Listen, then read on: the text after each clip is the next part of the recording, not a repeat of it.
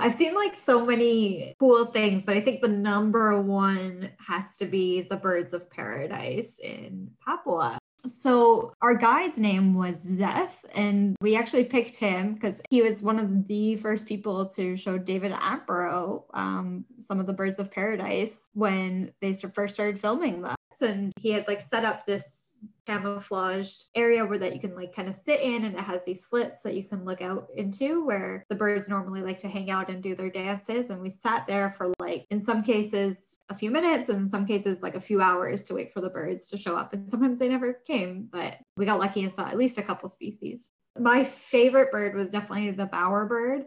It's actually kind of looks pretty boring. It's just kind of this regular looking brown bird, but it's really cool because got this little hutch made of twigs and sticks, and then in front of it he's got these little piles of blue bottle caps and orange balloons and purple petals and all these things that he's found from either in town or in nature, and created these little piles based on what he thought looked the same. And one of the other really cool things is that there's trends in all of these birds, and like in what is like the new hit thing, just like in humans, or like humans will have like this new snack product, and like it'll be like in a really colorful packaging, and everyone in town's having it. So then the birds will find these, and the bird who has the most is like always the most popular for a while, or is the first one to like set the trend, and then they all start getting it. And it's cool. You can see like the progression of what were the popular snacks at a time based on these birds' setups. And it's funny, as we were walking through this town, you look up into the power lines, and it's almost like you're under like a